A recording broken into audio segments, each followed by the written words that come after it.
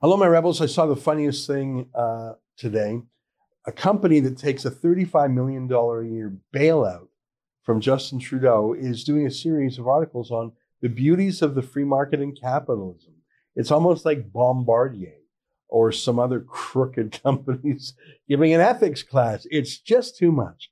I'm talking, of course, about the National Post, the largest recipient of Trudeau's media bailout. Oh, the irony. Holy moly. That's today's show. Let me invite you to become a subscriber to Rebel News Plus, though. You can see the video version of it. Just go to rebelnewsplus.com and click subscribe. It's $8 a month. You get my show plus 3 others. And besides just getting the video version, you also support Rebel News. We rely on that $8 a month to keep us independent. We will never take a government bailout like the National Post does. All right, here's today's show.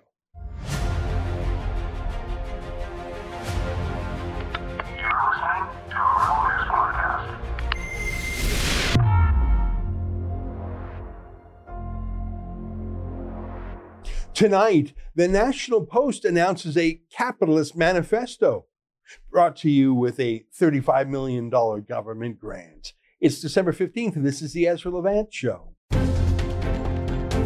Why should others go to jail when you're the biggest carbon consumer I know? There's 8,500 customers here, and you won't give them an answer. The only thing I have to say to the government about why I publish it is because it's my bloody right to do so.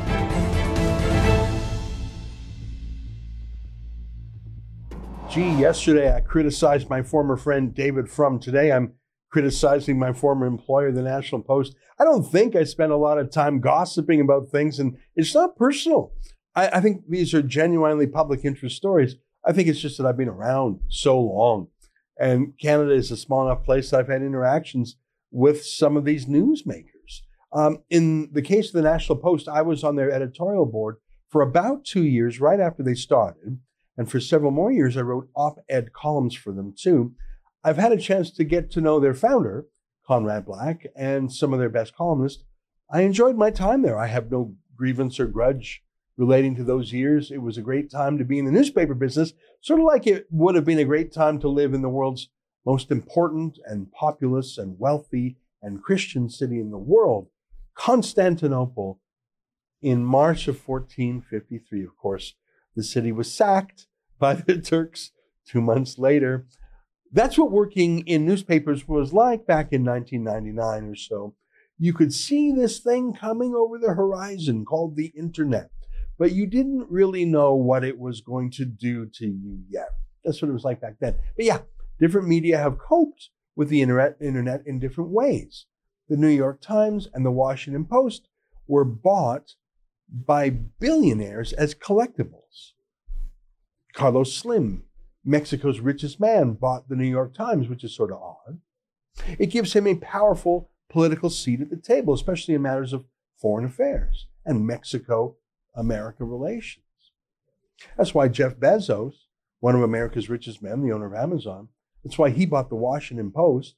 He wants politicians in America to be scared of him, not the other way around.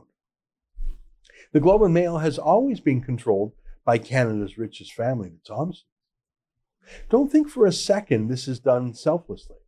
Once upon a time, it was done in part for riches. Owning a newspaper could be quite profitable back in the pre-internet era, but now that every newspaper is losing money, the reason to own one is for power and prestige, not to make money. It's sort of pitiful that no one wants to buy many other Canadian media outlets, like Canada's biggest magazine called Maclean's. I think I told you the lawyer for Maclean's magazine told me a few months ago that the entire company has shrunk down. Now it just has 14 employees. How the mighty have fallen. That used to be Canada's biggest and most important news magazine. It used to be published every week. It was very current. Now it's a monthly that no one cares about. It used to have 1 million readers a week. I just checked their advertising rate card today, and they claim they still print 118,000 copies. They don't disclose how many of those are given away for free. I mean, seriously, would you subscribe to it? 118,000 copies, that's it, in a country of nearly 40 million souls. I guess a lot of them just go to dentist offices just to gather dust. So unlike the Washington Post or the New York Times, Maclean's doesn't have any prestige. doesn't have any political power left. So what billionaire would buy it as a collectible, as a bauble, as a curiosity? Well, no billionaire would, but a millionaire rents it. Maclean's Magazine and St. Joseph's Media, the company that bought Maclean's at fire sale prices from its former owner, they found themselves a benefactor in Justin Trudeau. If no one else will buy Maclean's out of pity or as a collectible, well, Trudeau will in the form of the perpetual media bailout. He's a renter, not a buyer. Trudeau is now the single largest benefactor to Maclean's, more than any other advertiser. So whereas Jeff Bezos uses his financial stake in the Washington Post to influence the White House and influence Congress, Justin Trudeau uses his financial stake in Maclean's to influence voters and the media. Two sides of the same corrupt coin, except that at least Bezos uses his own money. Trudeau uses our money to give himself a dollar store version of Pravda. But the genius of Trudeau's plan is that Maclean still pretends to be independent. They're not wholly owned by Trudeau like Pravda was owned by the Kremlin. So Trudeau actually gets more bang for the buck. He has corrupted the press, but he still gets to free ride off their historical reputations as independent journalists. You might remember I did a story a couple months ago about the 1,500 media companies that divided up a special $61 million pre-election payout from Trudeau just weeks before the last election, and they all kept it a secret. I didn't know 1,500 people could keep a secret. I didn't know 15 people could keep a secret. 2 people can barely keep a secret. But I guess there's honor amongst thieves. None of them wanted the world to know they were all in the take. Anyways, all this brings me to the case of Post Media, the largest newspaper company in Canada, the largest recipient of Trudeau's newspaper bailout. Only the CBC gets more, and they're wholly owned by the government. So that's, I guess, their explanation. Post Media is so weird. They're not even Canadian. Do you know that? They're controlled by Chatham Asset Management, a New Jersey hedge fund. Did you know that? So these New Jersey boys are skimming all the money out of Post Media. They couldn't care less about editorial quality. I've just got to read this to you. This is a quote from Chatham's main man in Toronto, Paul Godfrey, who I rather like, by the way. He chairs Post Media, and he gave this interview to Toronto Life. He was asked about Post Media's rapid decline editorially, and if he is actually proud of what they publish. Here's the exchange. You're in the middle of another round of job cuts. At what point are you diminishing the print product so much that you're hastening its decline? It hasn't happened yet. Are our papers as good as they used to be? No, but they haven't become unacceptable. They haven't become unacceptable. That's quite a thing to say. That's quite a backhanded compliment. Honey, how do I look today? Honey, does this make me look fat? How did I do at my big presentation today? You're not as good as you used to be, but you haven't yet become unacceptable.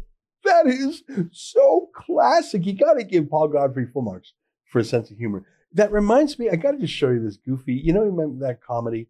Remember that show called Dumb and Dumber? It reminds me of this scene. I want to ask you a question straight out, flat out, and I want you to give me the honest answer.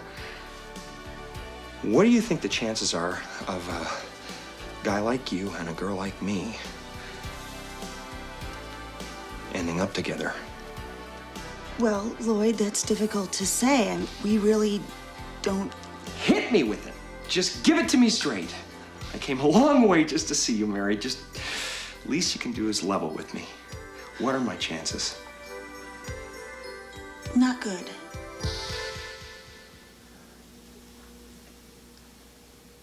You mean not good like 1 out of 100? I'd say more like 1 out of 1,000,000.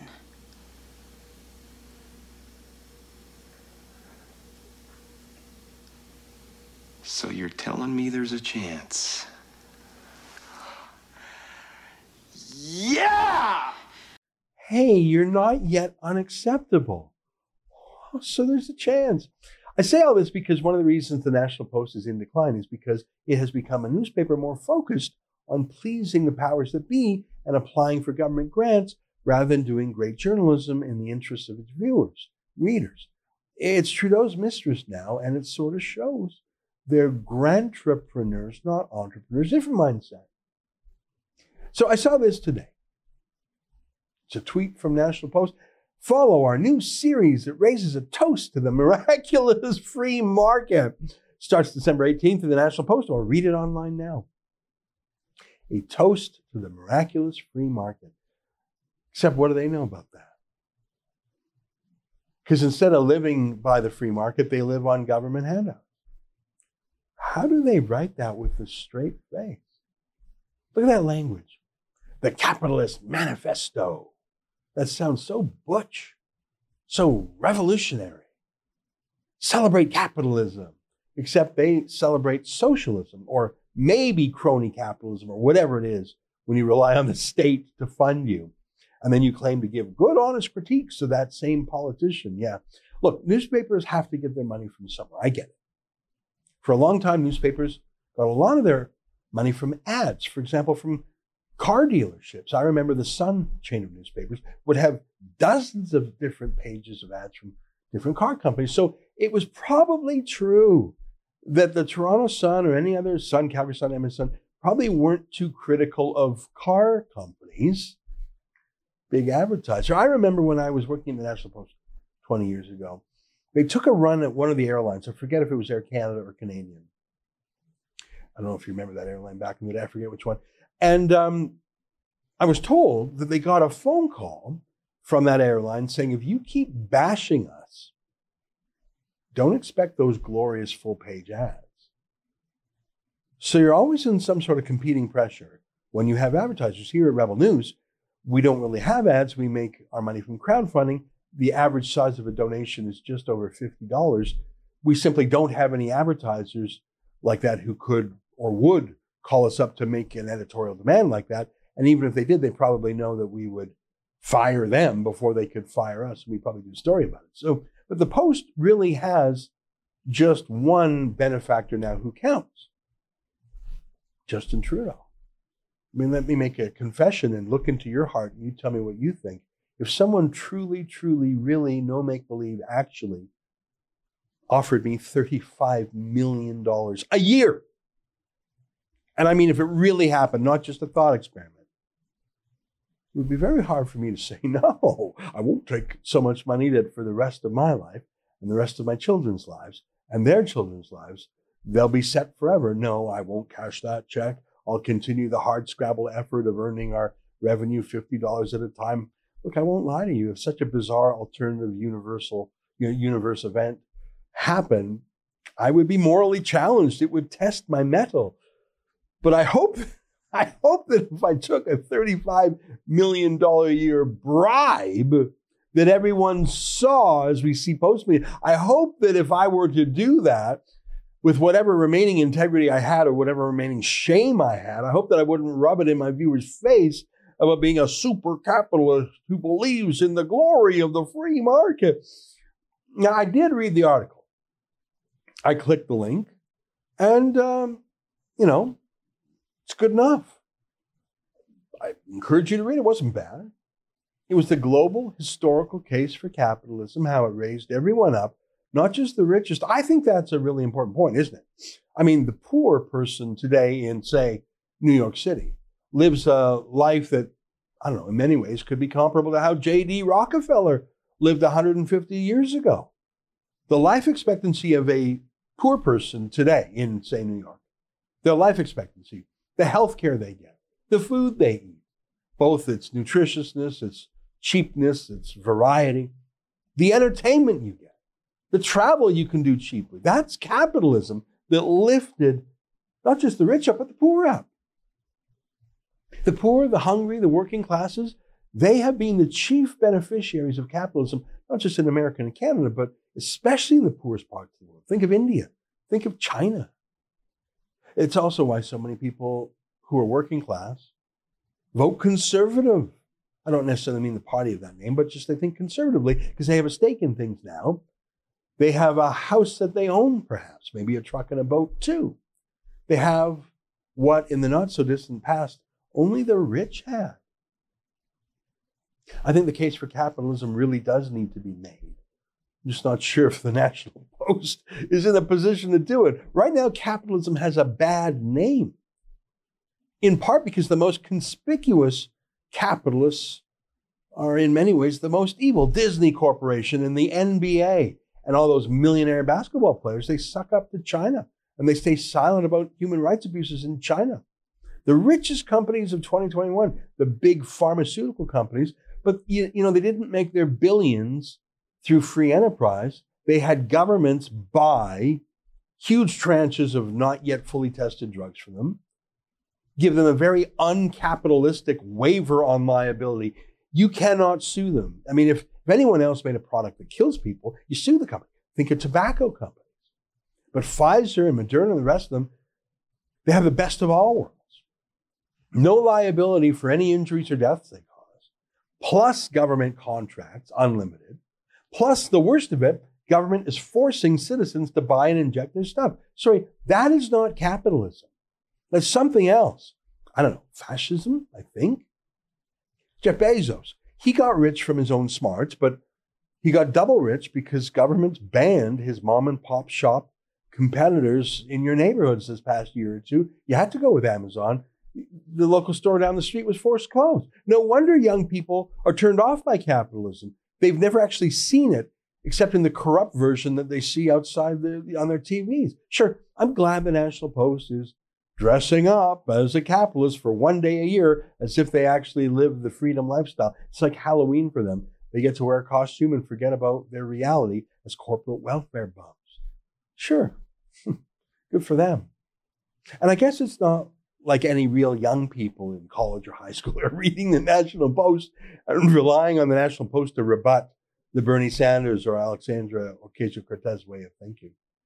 So really, no harm done, except to the remaining reputation of what was once a great newspaper run by a great newspaper man.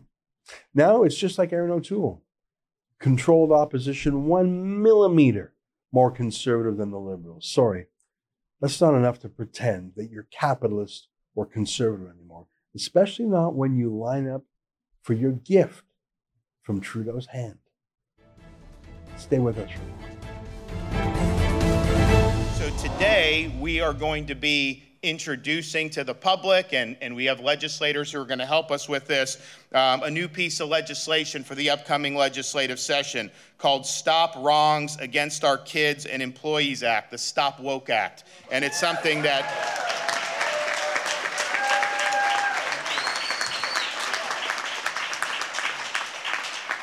and this will do a number of things that are very important. One, it will put into statute the Department of Education's prohibition on CRT in K through 12 schools. No taxpayer dollars should be used to teach our kids to hate our country or to hate each other. Well, that is a press conference earlier today by Florida's governor, Ron DeSantis. I think he's the best governor in America. Not only does he do a bang-up job on lockdowns and the pandemic, and he's brought a science-based approach, not a fear-based approach. He's doing very well in the polls because of it. His economy is booming because he hasn't locked it down, but he's rather adept at taking on issues that, well, other people talk about, but no one really does anything about. One example is what's called critical race theory. You may not understand what the word critical race theory means. Critical theory is applying Marxism to other fields besides labor and capitalism. I mean, and you have the class system, the owners versus the workers. Critical theory applies that same thinking to gender. For example, you have men who oppress women. Apply that to race, and you have white people who oppress black people. It's Marxism transposed onto other fault lines in society. In other words, it stokes racial division the same way Marxism stokes economic division between workers and managers, for example. Now, you wouldn't think that critical race theory is a big deal in Canada. We did not have slavery of any substance. We abolished slavery many decades before the United States did. We were part of the British Empire that went to war for 50 years against slave trading ships. The Royal Navy, of which Canada was a part, fought against slavery. We didn't have the same Jim Crow laws.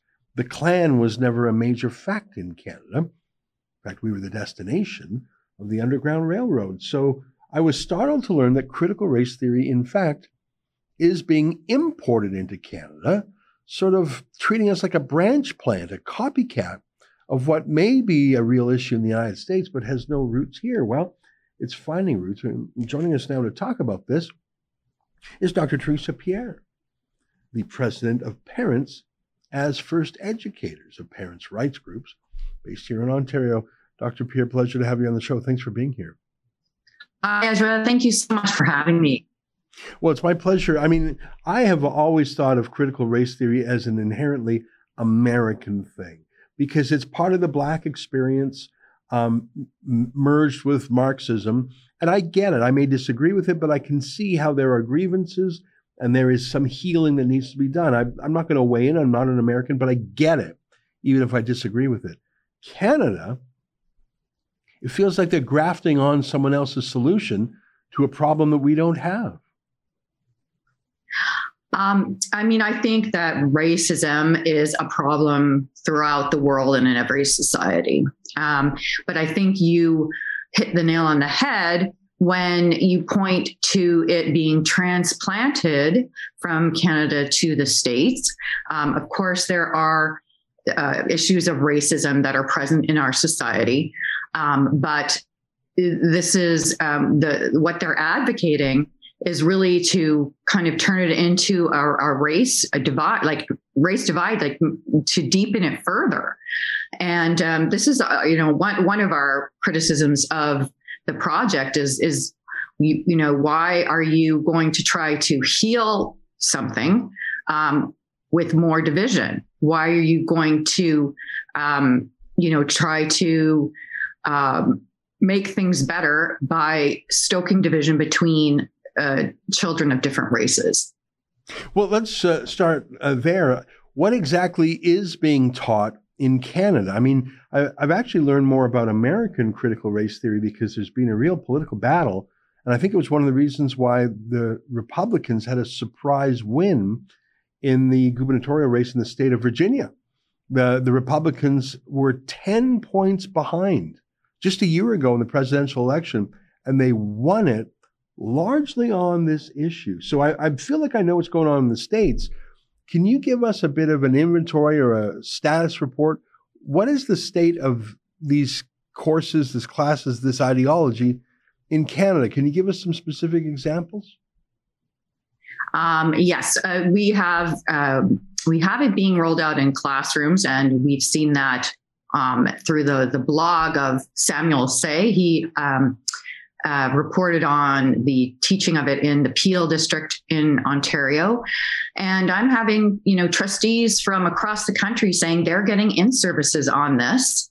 And, they want parents' help to try to push back against the school boards that are doing that. Okay, you mentioned Peel district. That's a area outside Toronto proper. Right. And you mentioned you're getting calls across the country. What is an in-service? You use that word. I'm not a teacher. I don't know what that word means. What is, when you say it's coming in as an in-service, what does that mean? What it means is that in the case of trustees, they're bringing in speakers often at quite an expense to inculcate these teachings of critical race theory, lay it out so the trustees can understand how oppressive they are being, and to try to get them to change policies and to adjust things in the schools based on that theory. Dr. Pierre, pleasure to meet you today. Thanks very much for your time. Okay, thank you very much. There you have it, Dr. Teresa Pierre, head of Parents as First Educators. Stay with us, more ahead.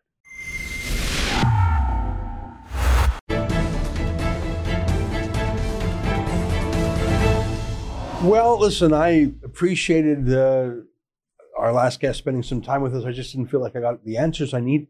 But we will continue on that story. If critical race theory is being taught in our schools, I'd like to learn how and in what ways.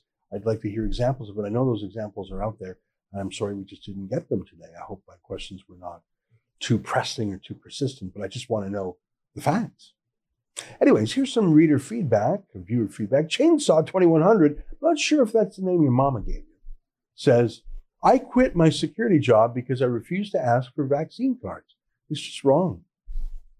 Well, I salute you, and I say you're very much a small minority. I don't know if you remember when I was talking to Alexa Lavoie about Jordan Peterson's comment. The troubling reality is that most people plunked into Nazi Germany in the 30s would have just gone along with it. Every other force in society, every person in the media, every institution, the laws, you would go. It's very hard to swim against the current. Very hard.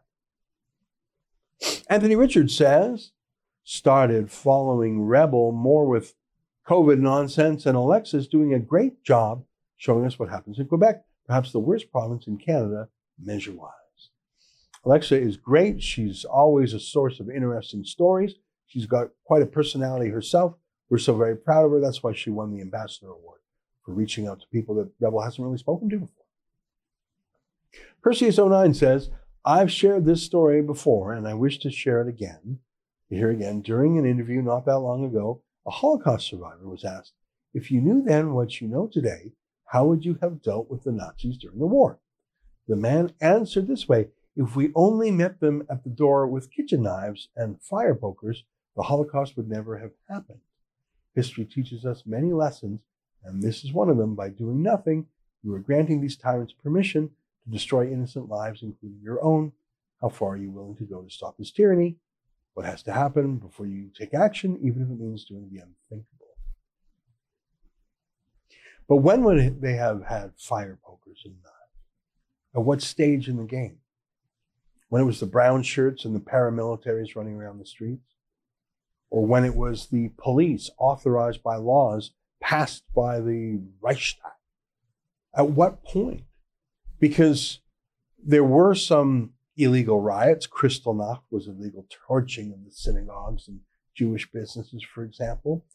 But as I mentioned the other day, the Nuremberg laws that created racial segregation, fired Jews from jobs, for example, that was a lawful law passed lawfully. It was a moral evil law, but it was passed.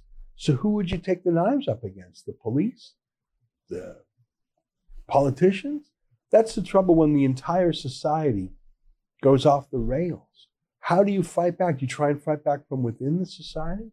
That's one of the things we grapple with here. I mean, we like to use the law. We like to go to court. We like to represent people. But what happens if the law itself is changed and you have to fight within a law that is innately immoral and tilted against you?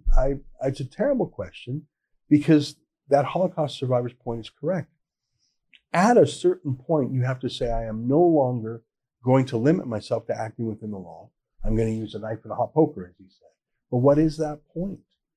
And will you, in fact, have the opprobrium of 99% of people who say, now you're the violent one, now you're the cause of this ruckus? I do not believe we are as far down the road as that Holocaust survivor says.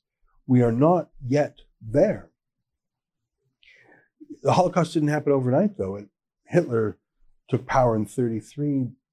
Second World War didn't start till September of 1939. The Holocaust itself didn't really get started till 1940. And the worst of it was 1943, 1944 even. So it took a decade to get there. I put it to you that we are more than a day into that decade, more than a week, more than a month. I'm not saying we're a year down that road in terms of how far they went, but we have had lawmaking by decree. We have had courts rubber stamping these decrees. We have the demonization of minorities. We have forced internment, even just for a few weeks. How far down that decade-long journey that Nazi Germany made, how far down that road have we gone? I don't know. It's a terrible question. I hope we don't go any further. I don't propose the pokers and the knives strategy. But I understand the sentiment because look at what happened when no one pushed back until the end. That's our show for today. Sorry to end on such a sad and fatalistic note. Until next time, on behalf of all of us here at Rebel World Headquarters, to you at home, good night. And keep fighting for freedom. And let me leave you with Sheila Gunn Reid's report on Justin Trudeau's choice of in-flight movies. You'll get a chuckle out of that. All right. See you tomorrow. Besides being able to hold the government accountable on behalf of the people, I love access to information investigations because I like knowing I was definitely right. To think that government bureaucrats are so often a bunch of weirdo control freaks using their overinflated salaries to focus on the most bizarre things that literally nobody cares about. Sheila Gunn Reid for Rebel News, and I love a good I told you so as much as the next girl. And when I say that Justin Trudeau and the people around him are a bunch of paternalistic weirdos and fake feminists, well, it's kind of nice to be able to show you that fact in a government document. We're currently going through an enormous document package on the use of the government Challenger jet fleet. It's an ongoing project that we do year after year, wherein we show you the high-flying ways of Justin Trudeau and his senior cabinet ministers and VIPs, and there's so often liquor-soaked bashes up in the sky where they treat the executive fleet of jets like a limo on a bachelorette party night. Today, however, I'm not telling you about the thousands upon thousands of your dollars that Justin Trudeau and his friends spend on booze in the sky, nor the hundreds of thousands of dollars they spend on food, but rather how the in-flight movies are causing controversy. At least 2 of them were deemed not suitable for our female Governor General at the time, Julie Payette. Now, for some reason, the Department of National Defense sent us the list of movies available to the Prime Minister and his VIP friends to watch when they're on the government Challengers. The DND didn't even send us the whole list. They just sent us the B and C titles. And I don't know why they did this. I don't know if they're sending me this stuff to waste my time because I have to read it. But you know what? I did read the list. And frankly, it's kind of heavy with Leonardo DiCaprio content. So read into that what you will. The Beach is on the list and Blood Diamond's on there too. Anyway, I thought it was sort of curious. Something piqued my interest.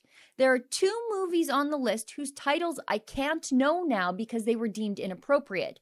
As in, the movies were listed as something Justin Trudeau could watch, but they were deemed inappropriate for the Governor General Julie Payette to watch when she was on the flight.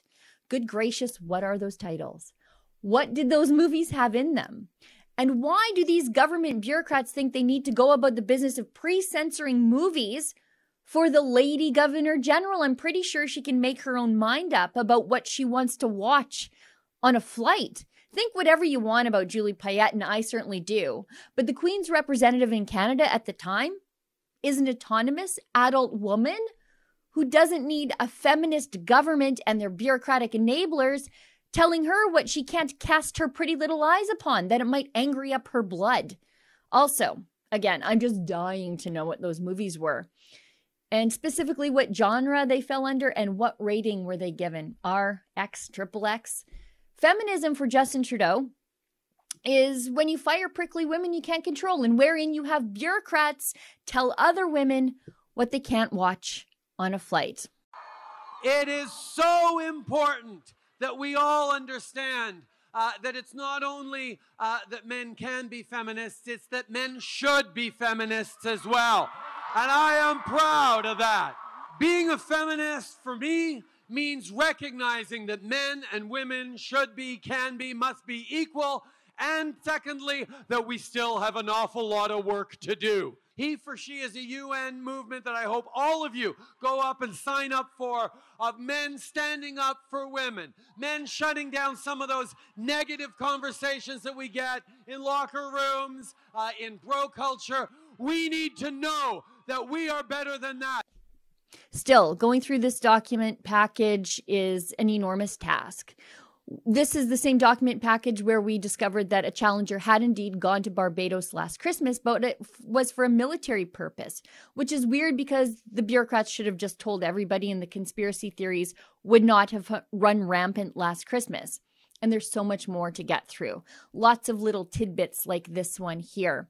But doing these sorts of investigations, it's so time consuming and it is expensive. We have somebody who helps us read through these research documents, but the truth is we have to physically lay eyes on every single page. Filing takes time and it takes money, and then appealing takes time and money when they deny the initial filing. This one alone has taken a year, and I'm just now getting through the documents. If you'd like to support this sort of government accountability journalism that really nobody else is doing, we have a very special fund where you can donate. It's at rebelinvestigates.com. We don't get big bucks like the CBC to do stories nobody watches. We rely on the support of viewers like you at home to ask questions nobody else will. And thanks again to everybody who donates to make this sort of work possible. For Rebel News, I'm Sheila Gunn Reid. Are you like me? Are you just dying to know what movies Justin Trudeau was watching that were deemed inappropriate for the Lady Governor General, Julie Payette? If you'd like to help me find out that information, please donate at rebelinvestigates.com. I'm going to do my best to file for that information. If they block me, I'm going to appeal. I must know the answers to these questions. Again, that's rebelinvestigates.com.